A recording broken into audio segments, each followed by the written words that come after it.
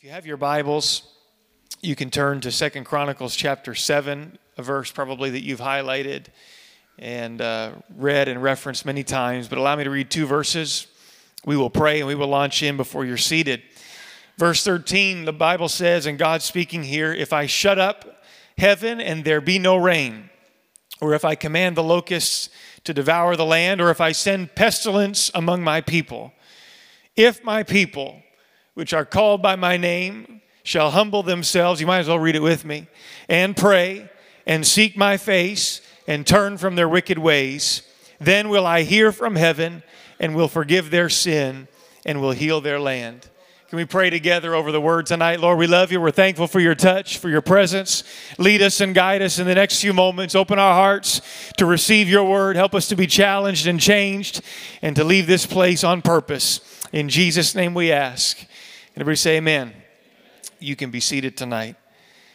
This particular passage of Scripture, it takes place when Solomon, King Solomon, has just completed praying the dedication prayer over the temple, the one that he built. And if you study the Scripture in the Old Testament and the times of the kings in particular, you will recognize that the time under Solomon's reign was, without a doubt, the glory days for the nation of Israel. And we could go into all of that and all the details of his time as king. But the crowning jewel of his accomplishments was, without question, the temple that he built. And when it was completed and the work was over, he prayed a prayer of dedication over that temple. And it was a beautiful prayer of dedication.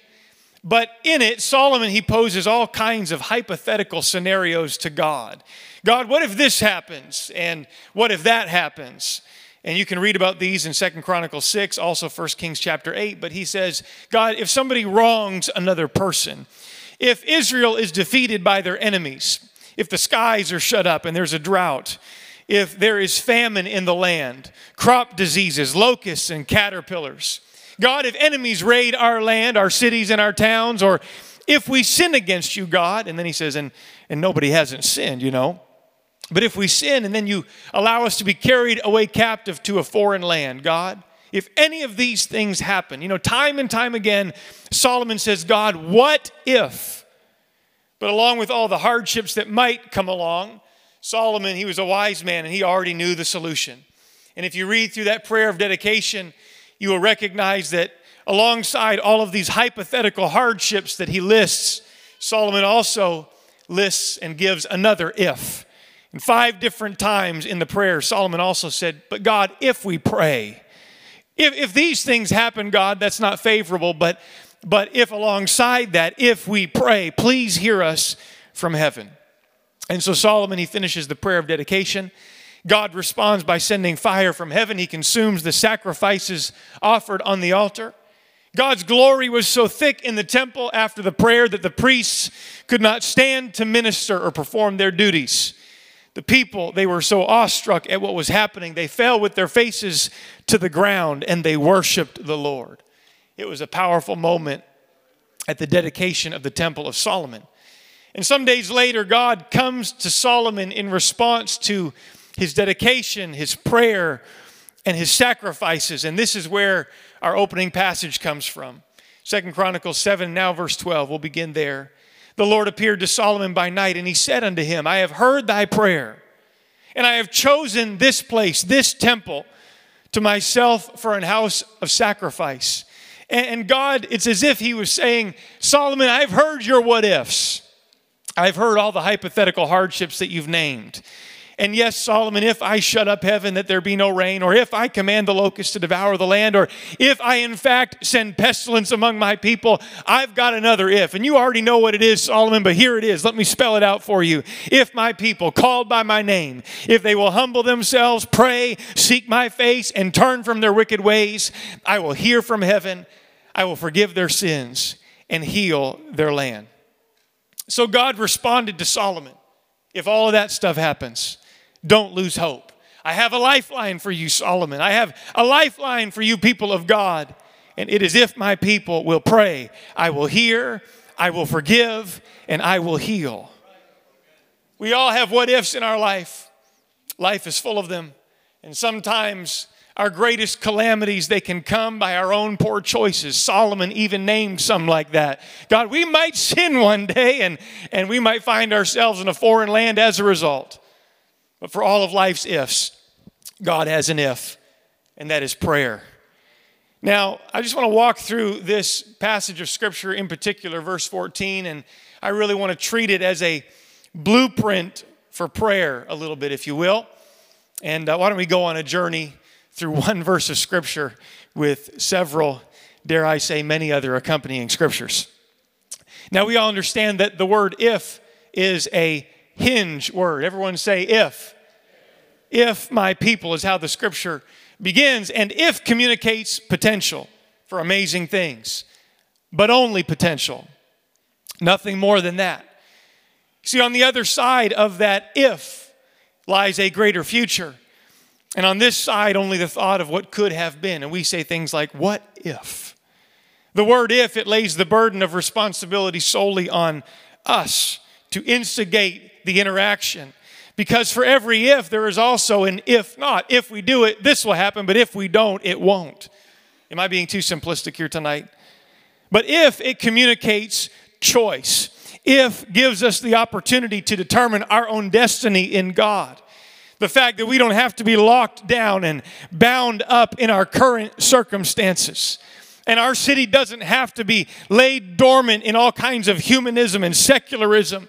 And our families don't need to be deceived and lost by every wind of false doctrine. But we have an opportunity to be a catalyst for change. But it's only an opportunity.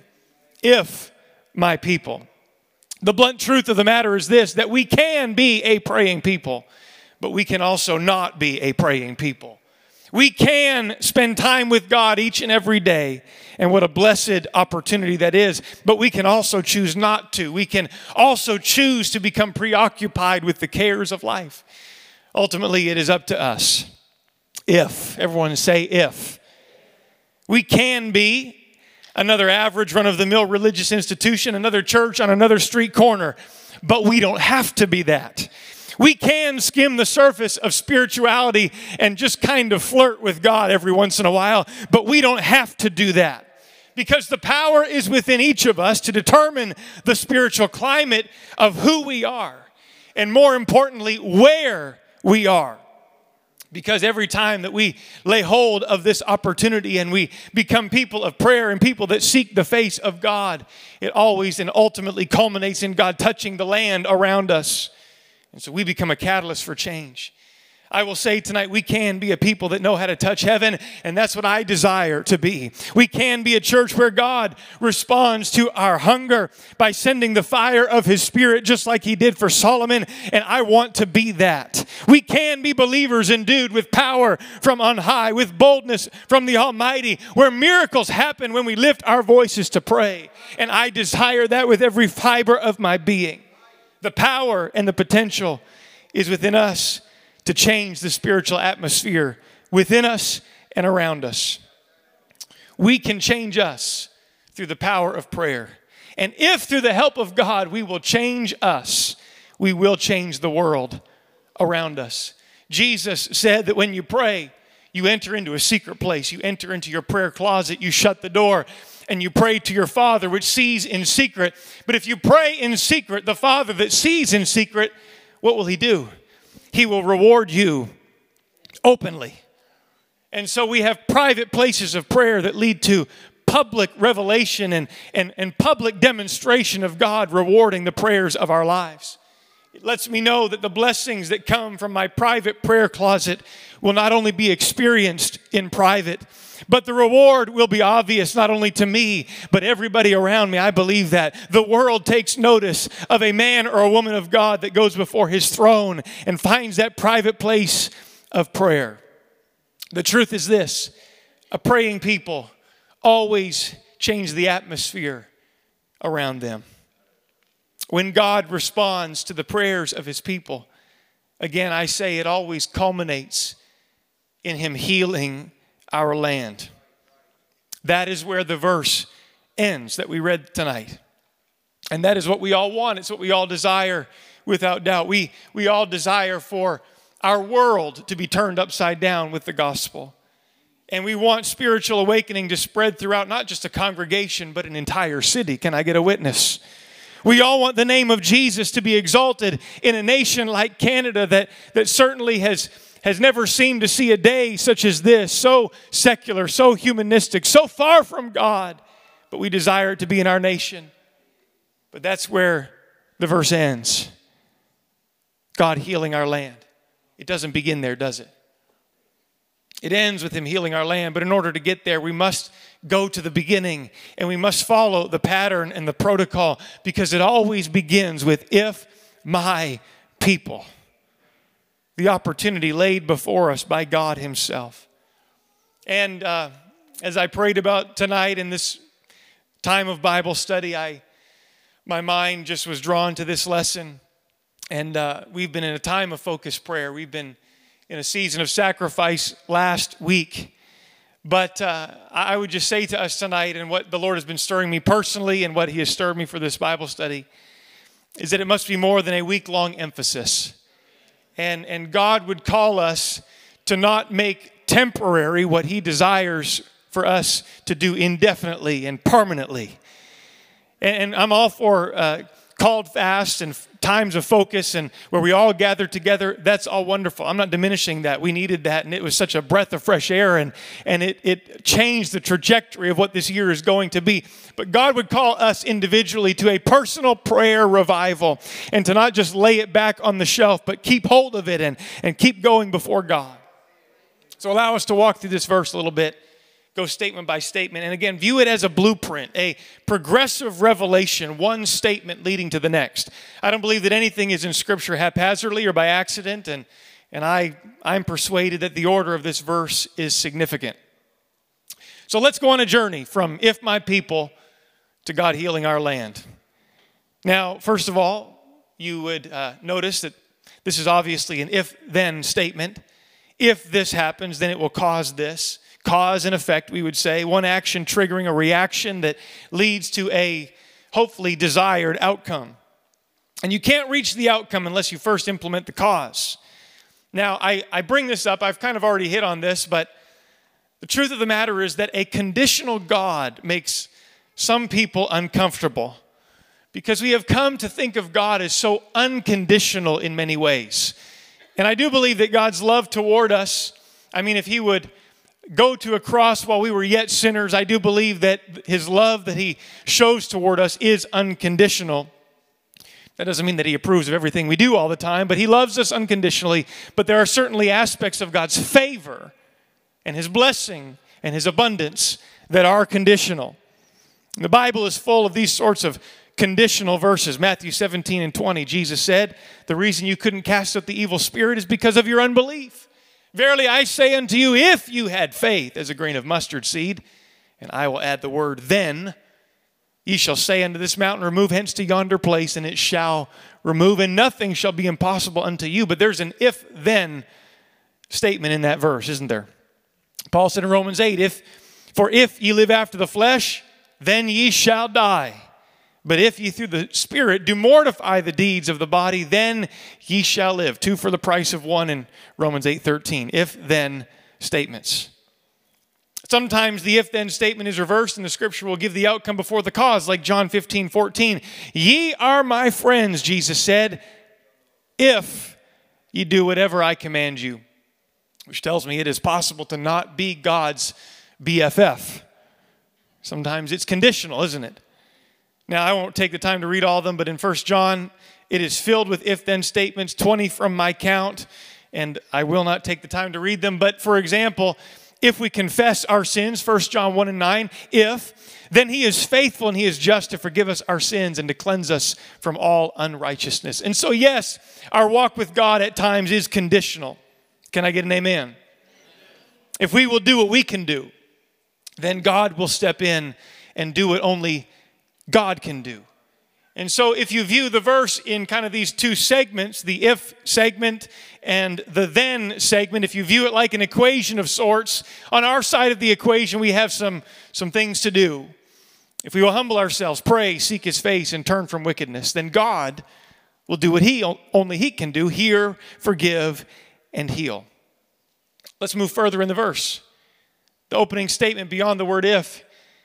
Here is where God is identifying his audience, and he said, if my people, which are called by my name. Somebody say, my people, which are called by my name. Now, I would go on record tonight in saying that the Apostolic Church and this local assembly is very happy and very quick to declare that we are people of the name. We believe in the power of the name of Jesus. It's in that name that we were buried in the waters of baptism. We took on his name in baptism. And so we are unashamedly, unabashedly people of the name of Jesus. Whatsoever you do in word or in deed, Paul said, do it all in the name of the Lord Jesus. So we are people that believe in the power and the authority of his name. When Jesus sent out the 70 disciples in Luke chapter 10, he sent them to heal the sick and to declare the kingdom of God has come near. And they went and they did it, and they went house to house, and they did all of that. But when they returned to Jesus, it was with joy, saying, Lord, even the devils are subject unto us. And it wasn't any power that was within themselves. They weren't spirit-filled at this point. They walked with Jesus. They knew of Jesus. But the power and the authority that coupled with their prayers and their declaration, it was through his name. It was only by the name of Jesus when they spoke it, things began to happen and demons were subject unto them. And we're cut from the same cloth. We also pray in his name and believe that things happen when we do. Again, we're baptized in his name. We live, we move, we have our being in Jesus' name. We are persuaded and we understand that God has highly exalted Jesus and given him a name which is above every other name. That at the name of Jesus, every knee should bow and that every tongue should confess that Jesus Christ is Lord. Neither is there salvation in any other, for there is none other name under heaven given among men whereby we must be saved. And Jesus declared in John 14, whatsoever ye shall ask in my name.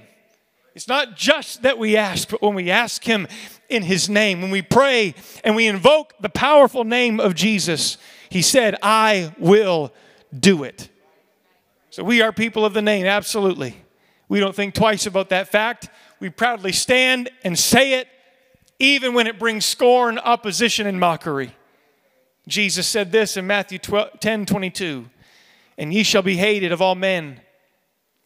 He didn't say because of your stance on outward apparel, not because of your stance for morality. You will be hated of all men for my name's sake. You can't mock, you can't scorn hardly any other world religion or any of their deities or any of their prophets. You do that and you're going to get canceled. But the name of Jesus and the Christians, they are open season. It's a curse word to some. And he said, you'll be hated for my name. But he that endureth to the end shall be saved. And it's not just scorn from the world. It's even sometimes people in the broader world of Christendom that look at the apostolics and they would say, you're Jesus only, or they would mock us for our stance on invoking Jesus' name at baptism and so on. But as proud and as thankful as I am to be an apostolic, Jesus' name Christian, I want to take it a little bit further than that. And I want to make sure that I don't get apathetic about my relationship with God, because the truth is it is possible to have right theology and sound doctrine on important matters such as the new birth and the nature of God, the mighty God in Christ, but then not have a relationship with this God that I know so much about. It is possible to be sound on the letter of everything, but miss the man behind the message. And miss the person, yes, the person of Jesus Christ. He is personal to us. He desires relationship with us. So being called by his name is necessary and wonderful, but it is only the first step in our walk with the Lord and also in this verse. And it brings to mind Matthew chapter 7 when Jesus said, not everyone that saith unto me, Lord, Lord, shall enter into the kingdom of heaven. For many, verse 22, will say to me in that day, Lord, Lord, didn't we prophesy in thy name, and in thy name cast out devils, and in thy name do many wonderful works? But Jesus will profess to them, I never knew you. I never had relationship with you, and so depart from me, ye that work iniquity. You used my name even to do wonderful things, but we never had communion. So again, let me just say it. We have revelation of the new birth. We shouldn't be ashamed of that. We have revelation and understanding of the oneness of God, the name of Jesus, and all of that, and it's wonderful. We have the truth. We have the truth absolutely 100%, but it does not guarantee that we will have relationship. We must go beyond that doctrinal position, if you will. Take it with us, but walk on into relationship. My people called by my name, if I could say it this way, these are people who have, in the New Testament era of time, obeyed Acts 2:38, taken on his name in baptism. These are the people that are called by the name of Jesus. But the scripture goes on, and let me continue to apply this Old Testament verse to our experience with God today. He said, if they will humble themselves and pray. Humble themselves and pray. Prayer is the bridge that we build that brings us into that relationship with God. Prayer is the avenue to communion with our Creator. What a thought that is. That the God that formed man of the dust of the earth desires to commune with us. Let it not be lost on us, the significance of that idea and that thought. And prayer affords us the access. Prayer lets us know his heart. Prayer gives us daily direction and marching orders to do his will. Prayer brings peace that passes understanding. Prayer brings strength for our days. That is prayer. That is the action that we are called to engage in order to find that place of relationship with the Lord. But he didn't just say pray. He said you got to humble yourself and pray. And I would say it this way. Humility is the posture of prayer. The word, it means what you'd think it means. To bend the knee, to humiliate, to bring low, to bring into subjection. That's what humility or to humble yourself means. And I think it's very appropriate that these two things are coupled together. They're back to back in the scripture, and I will couple them together for our purposes tonight. Because the truth is, you really can't have one without the other, can you? You can't really have sincere prayer without humility before God. They are connected. I would say that the very act of prayer itself, in some ways, in and of itself, when done with the right spirit, is you humbling yourself before God. Because when you pray, you are automatically acknowledging the fact that you need God's help. When I pray, I'm saying, God, please come down and be with me and work on my behalf and touch my family and my city and my church. By virtue of you praying, you are declaring that you are not self-sufficient. God, without you, I can do nothing. I need you, God. You are my source. That's what prayer communicates inherently. It is an act of humility in many ways. And the opposite is also true. By not praying, we are telling God that, number one, prayer is not important. That time of connection is not as important as other things. And by saying it's not important to us, we tell God indirectly that we think that we can manage this life all on our own. Isn't that really what it means when we don't live our days and pause to invite God into the midst? Doesn't that tell him, God, I've got today, you know. I don't need you today, God, I'm good. I've got things all planned out. Take a day off. Really, prayerlessness, if prayerfulness is a sign of humility, then prayerlessness is a sign of pride. And we all know that pride goes before destruction and a haughty spirit before a fall. So prayer and humility certainly go together. Amen? Genuine prayer in and of itself is that humbling of oneself. When you adjust your personal schedule, when we lay aside other activities to make room for prayer, that is an act of humility. What I have going, God, is not near as important as you today. You are prominent, preeminent. I must decrease that you can increase. That's humility. That is prayer. It is telling God that your time with him is more important than any other priority or activity of the day. 1 Peter chapter 5, verse 5, the apostle said, be clothed with humility. Everyone say humility. For God resisteth the proud. He's quoting Proverbs here. He resists the proud, but he gives grace to the humble. Verse 6, humble yourselves, therefore, under the mighty hand of God, that he may exalt you in due time. So humble yourself, child of God. And I find it very fascinating and interesting that the very next verse, it relates to prayer. He says, casting all your care upon him, for he careth for you. When you humble yourself before God, it opens the opportunity for you to cast your care on him in prayer. Humility is the posture of the act of prayer. Luke 18, Jesus spoke a parable unto certain which trusted in themselves that they were righteous, and these people despised others. And he tells this parable. It begins in verse 10. 2 men went into a temple to pray. You're familiar perhaps with it. One was a Pharisee. The other was a publican. One was this religious guy. He seemed to have all his ducks in a row, if you will. The other was a sinner, and he just was an abject failure in many ways. And the Pharisee, he stood and he prayed thus with himself, God, I thank thee. I'm adding a little bit of inflection here for emphasis. God, I thank thee that I am not as other men are. I can only imagine this is how he's praying.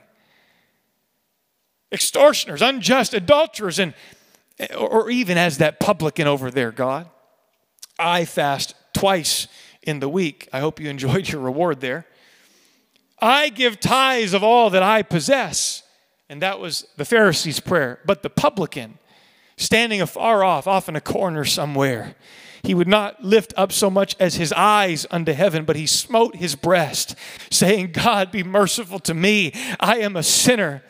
And I tell you, Jesus said that this man, the publican, the one that expressed humility before God, he went down to his house justified rather than the Pharisee. For everyone that exalteth himself shall be abased, and he that humbleth himself shall be exalted. So humility is the posture of prayer. And just briefly, it brings to mind Jesus being crucified, and he is flanked on either side by 2 criminals on 2 respective crosses. And one arrogantly mocked Jesus while they are all hanging there, suffering in torment, saying that Jesus should save himself and them. It was quite arrogant when he did it, no doubt. But the other criminal, he rebuked the first criminal, and he said, hey, we deserve the punishment for our crimes. But this man, he doesn't deserve it. And then he humbly asked Jesus to remember him when Jesus set up his kingdom. And we all know to which one Jesus said, today you will be with me in paradise. It was not the one that, even in that moment of pain and suffering, puffed himself up and said, hey, you if you really are who you say you are, you ought to get us off of here. It was the one that said, I don't deserve it, but if you would just remember me, I'd sure appreciate it. And God responded to a simple prayer of a dying man on a cross like that. Humility. Everyone say, humble yourselves and pray. But let's take it another layer. Because the next statement, the word says, and seek my face. So many rich layers in this verse, and if you do view it as a progressive thing, which I'm not trying to make a hard and fast doctrine here tonight, but it is powerful. Now, praying is powerful. I think we've established that, but God wants to be more than just somebody that we offload our laundry list of needs to, of course. We understand that. He's not some cosmic vending machine or a celestial Santa Claus. Can I get an amen? Amen. Again, he wants relationship. And so rather than just praying that God will bless and meet need, God desires for us to seek him, simply for him. And really this layer of the prayer is when we get to a point where we say, God, if you never do anything else for me, you've already done enough. If you never heal any other disease that my body may or may not get, if you never touch any of my family members again, I believe you will. I know you can. But if you never do anything else for me, God, you've already been so faithful. Your mercies have been new every morning, and they'll continue to be. Oh, you're so good to me, God. That's this kind of place, when God himself becomes enough. In the Old Testament, I don't want to get into this too deep, but my mind went to the Levites. They were not allotted a portion of land like every other tribe was allotted a portion of land. But their portion was the Lord himself. The priests in the nation of Israel, their portion was the Lord, and that was enough to just have him, to just have his presence, to be able to operate and function in the tabernacle, in the presence of God. That was enough. The Lord was their portion, and we are a kingdom of priests in the New Testament, and we must be the same. God, if you never give me anything else or do anything else, the Lord is my portion, and I shall not want. You are good to me, God, and you are enough. So we seek him for him. Seek means desire, endeavor, inquire, pursue, search. And we heard this recently from Pastor Raymond, but face, the Hebrew is panim, and it is translated many other times as presence. So to seek the face of God again is to pursue his presence. It is wonderful to bring your needs and your cares, your requests, your petitions, your problems, all of it to the Lord, and it's right to do so. But beyond bringing our prayer list, there is that invitation, that deeper level and layer of prayer where we seek after his presence. And this is where true connection and intimacy are cultivated with God. I just have a few verses here about seeking the Lord. We must believe that he is a rewarder, the writer of Hebrews said, of them that diligently seek him. Not seek what he can do for you, but just seek him. Not the work of his hand for you, but his face, his presence. Psalm chapter 27, verse 4 at the back. We're going to skip a verse here, skip a few verses. One thing have I desired of the Lord, and that will I seek after, that I may dwell in the house of the Lord all the days of my life, to behold the beauty of the Lord and to inquire in his temple. Psalm 63, verse 1, O God, thou art my God, early will I seek thee. My soul thirsteth for thee. My flesh longeth for thee in a dry and thirsty land where no water is. And so we come in alignment with what the prophets of old said. Seek ye the Lord while he may be found. Call ye upon him while he is near. Seek him. Seek him. The prophet Jeremiah said, and ye shall seek me and find me, saith the Lord, when ye shall search for me with all of your heart. Jesus in the New Testament, Matthew chapter 7, verse 7, ask and it shall be given you. Seek and ye shall find. Knock and it shall be opened unto you. We got to seek the Lord. Seek his face. Desire his presence. You will keep in perfect peace the man whose mind is stayed on thee, O God.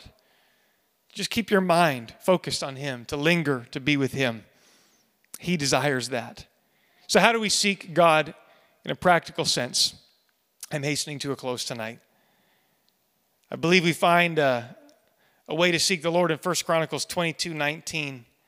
The Bible says, now set your heart and your soul, that's your mind, set your heart and your mind to seek the Lord your God. The mind, that is our attention. The heart, that is our affection. And if we want to seek the Lord, we have to ask ourselves the question, what am I currently giving my mind or my attention to? And take some of that allotted time, carve it back, claw it back, and start allocating it to the things of God. To dwell on his word, to meditate on his law day and night, to just spend time meditating and soaking up the presence of the Lord and talking to him like you talk to anybody else. And we're going to say your attention. And the more that we set our attention on the Lord, the more our heart becomes engaged, and that is our affection. Our time is a treasure. And when Jesus said, where your treasure is, there will your heart be also, I don't believe that was only in reference to our monetary means, but the resources of our lives, certainly the resource of our time. And the more that we put our attention, our mind on the things of God, our heart follows suit. We guide our heart. So now, set your heart and your mind to seek the Lord your God. Everyone say, seek my face. Seek my face. Now we're coming to the close of our side of the equation, but there is one more phrase that we will look at tonight. Scripture says, and turn from their wicked ways. And we must not forget the importance of righteousness in our lives and in our pursuit of God. As we turn from wickedness, we invite God's pleasure and favor upon our lives. Jesus said, "But seek ye first the kingdom of God and," say it, "and his righteousness." Don't just seek his kingdom, but seek his righteousness, and all these things shall be added unto you. The prophet Isaiah, he spoke about how our iniquities, 59:2, they have separated between you and your God, and sins have a way of God causing God to hide his face from us, that he will not hear us. And so it is an ever important endeavor to turn from our wicked ways if we want to get to the other side of the equation and God hear us from heaven. Let me read you a few verses. 2 Timothy 2:19, Paul said, "Nevertheless, the foundation of God standeth sure, having this seal, the Lord knoweth them that are his. And let everyone that nameth the name of Christ," if you're called by his name, then you ought to depart from iniquity.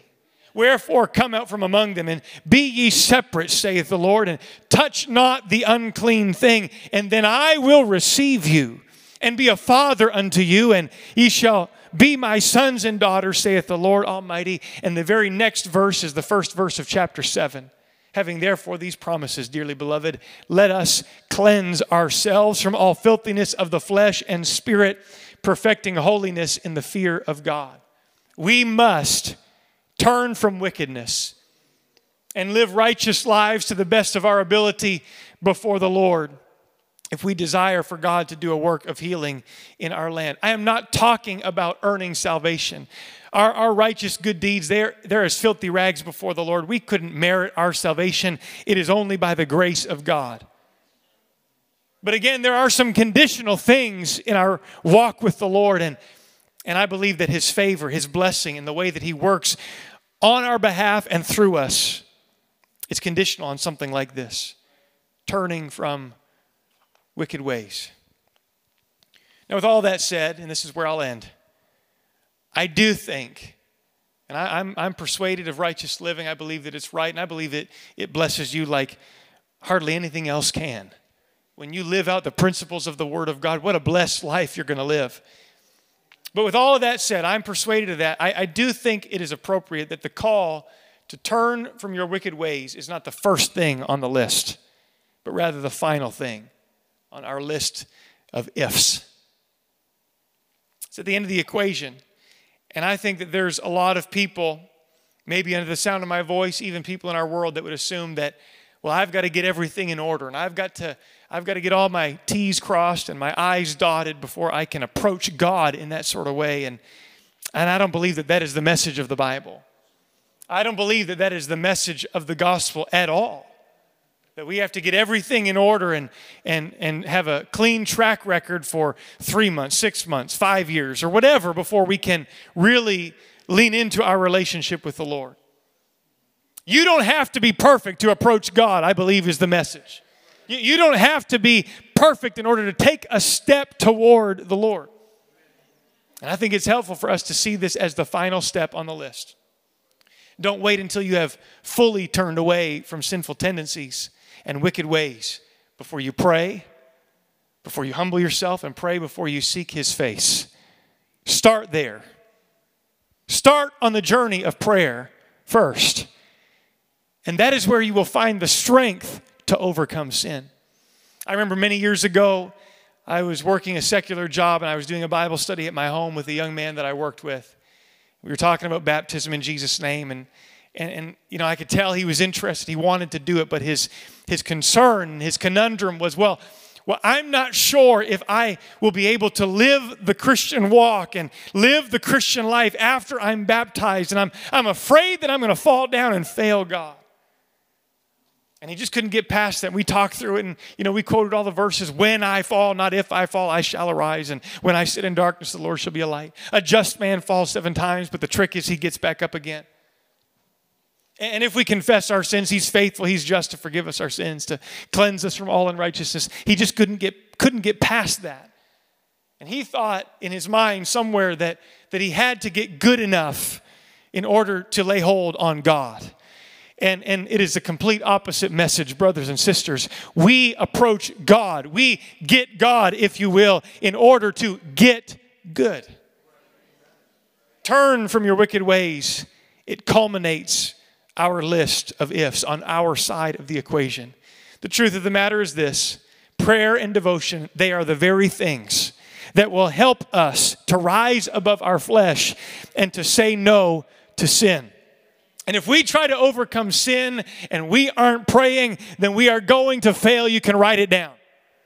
If you are trying to just subdue this mortal frame and this sinful flesh by yourself, you're not going to have much luck. But if you will come before God and ask for His help and seek His presence and invite Him into the midst of the process, you're going to find a whole lot more strength in that way.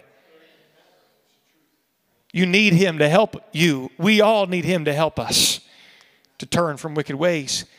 One of my favorite verses on this subject, Galatians 5:16, this I say then, walk in the Spirit and ye shall not fulfill the lusts of the flesh. We get it backwards sometimes in our thinking, don't we? We think don't fulfill the lusts of the flesh and then we'll be able to walk in the Spirit. That's not what Paul said. We walk in the Spirit and God gives us the strength to rise above flesh. Prayer produces sanctification. Prayer produces an overcoming life. Romans 8:13. We already read this in another context earlier, but Paul said, if you live after the flesh, ye shall die. But if ye through the Spirit do mortify the deeds of the body. He didn't just say, stop sinning, mortify the deeds of your body. He said it's going to be through the Spirit that happens. And if you do that, ye shall live. And Jesus said, watch and pray. Watch and pray that ye enter not into temptation. For the spirit indeed is willing, but the flesh is weak. It has always taken prayer. It takes prayer. I close. So on our side of the equation, I'm just kind of posing this. It is a progressive thing in my mind. There are layers to our relationship with God. If my people call by my name, if we will humble ourselves, pray, seek His face, and turn from wickedness, God said there's some things that I'm going to do. And I believe that in some ways, God's role is also progressive. Because first God said, I'm going to hear you. Then I'm going to forgive you, the prayer, the one that is lifting their voice to me. I will forgive you. But it's not only going to be relegated to your life, to just your family, to just a church congregation. God always has a desire to go beyond that and to touch a land, to heal a land, and to change the tenor and the tone of an entire city. He desires to do that kind of a work. It's a progressive thing. And it begins with our prayers reaching His ear. I will hear you. It moves to impacting our lives. I will forgive you. But God finishes by touching the world around us. And that's what true revival is. Revival is something that begins within us, but then it moves beyond us to the world around us. Revival, it always begins with the people of God humbly praying to God and experiencing it within ourselves. But the apex of revival is when God moves beyond the church building in here and He starts healing the brokenness of our world out there. Our world needs healing. We all agree. But in order to get there, you've got to go back to the beginning. It always starts with a praying people in the earth. If my people will pray.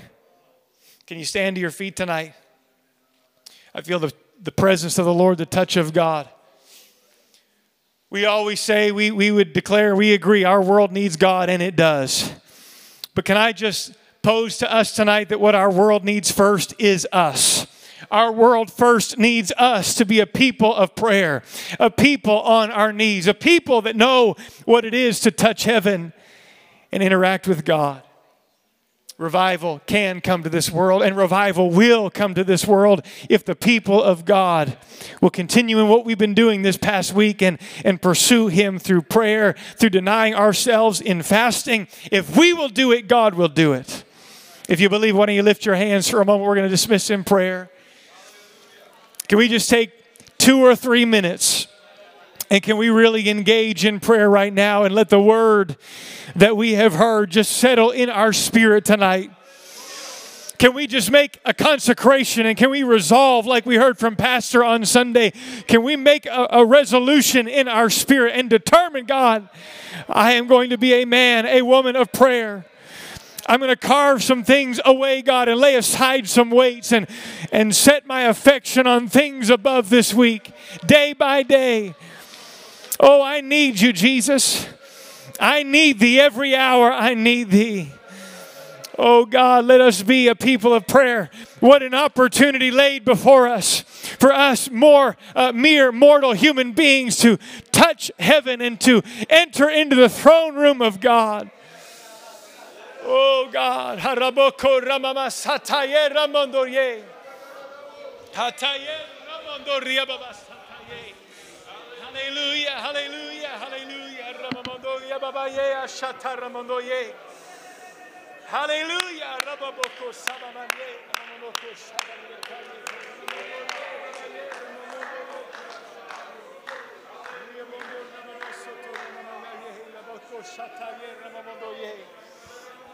Hallelujah, hallelujah, hallelujah. We might as well stop or end this service before we stop. And why don't we join our voices together? And why don't we pray over the city of Fredericton? Why don't we ask that God would heal our land? God, would you hear us from heaven here tonight? God, would you hear the cry of your people? Jesus, we've been in a season of denying our flesh. God, we've been turning away from some things. And God, your word promises that if we would turn, God, if we would pray, if we would seek, God, that you would hear and forgive and heal. So, Lord, let a healing begin to flow even now as we pray in the city of Fredericton and in our nation, oh God, we ask. Lord, I pray that throughout the remainder of 2024, that the city of Fredericton, the people that we share communities and neighborhoods with, God, I pray that there would be an upward spiritual trajectory, that souls would be impacted, that eternities would be changed, God, because of the prayers of your people. Lord, let a prayer revival be sparked in Capital Community Church. Let a prayer revival be sparked in my soul, I pray, oh God.